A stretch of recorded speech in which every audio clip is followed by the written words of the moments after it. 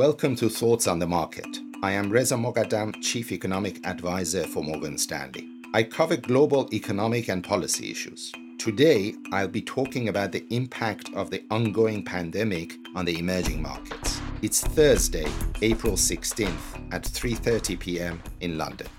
The coronavirus pandemic, which has made its way from Asia to Europe to the US, has now, unfortunately, begun to impact emerging markets and developing countries such as India, Brazil, Mexico, and many African countries. Many emerging markets are highly open economies, so they are already suffering from a sudden stop in capital flows and an unprecedented drop in export orders from the rest of the world. On top of that, faced with weak health systems and densely populated cities, they have no choice but to put in place protracted lockdowns. This means domestic demand and supply in EMs will also be hit hard. If we look back at the last global crisis, emerging markets actually recovered from the 2008 global financial crisis relatively unscathed. The question is, will 2020 be different? We believe it will be, at least for three reasons. First, the starting situation is weaker now than in 2008. In many emerging markets, vulnerabilities such as public debt and current account deficits are much higher.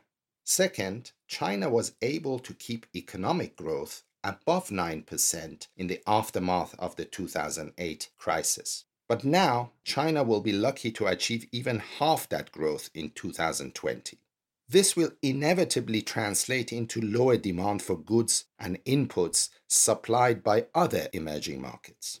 Third, lower oil prices are obviously bad news for net oil exporters. But even for the vast majority of emerging markets that are net importers, a lower price may not help much. What use is cheap oil if no one is driving, flying, or running generators?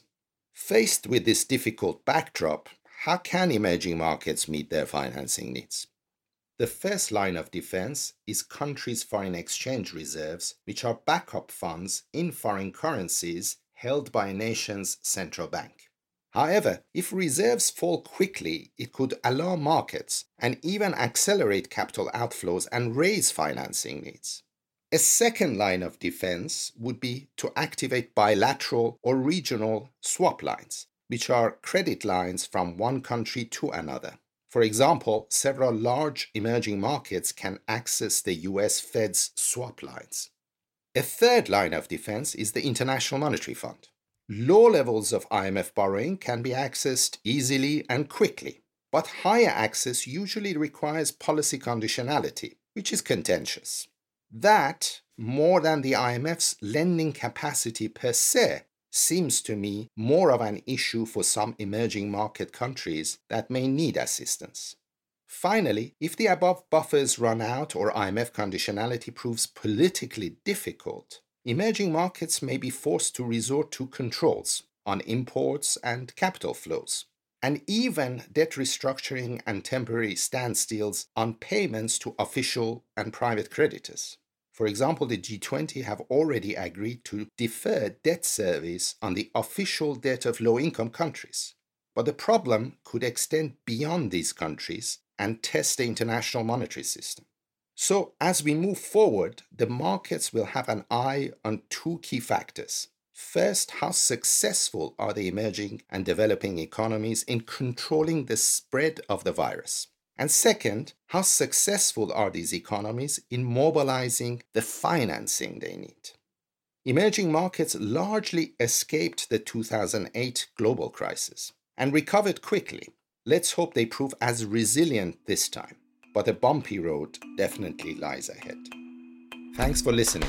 If you enjoy Thoughts on the Market, please take a moment to rate and review us on the Apple Podcast app. It helps more people to find the show. The preceding content is informational only and based on information available when created. It is not an offer or a solicitation, nor is it tax or legal advice. It does not consider your financial circumstances and objectives and may not be suitable for you.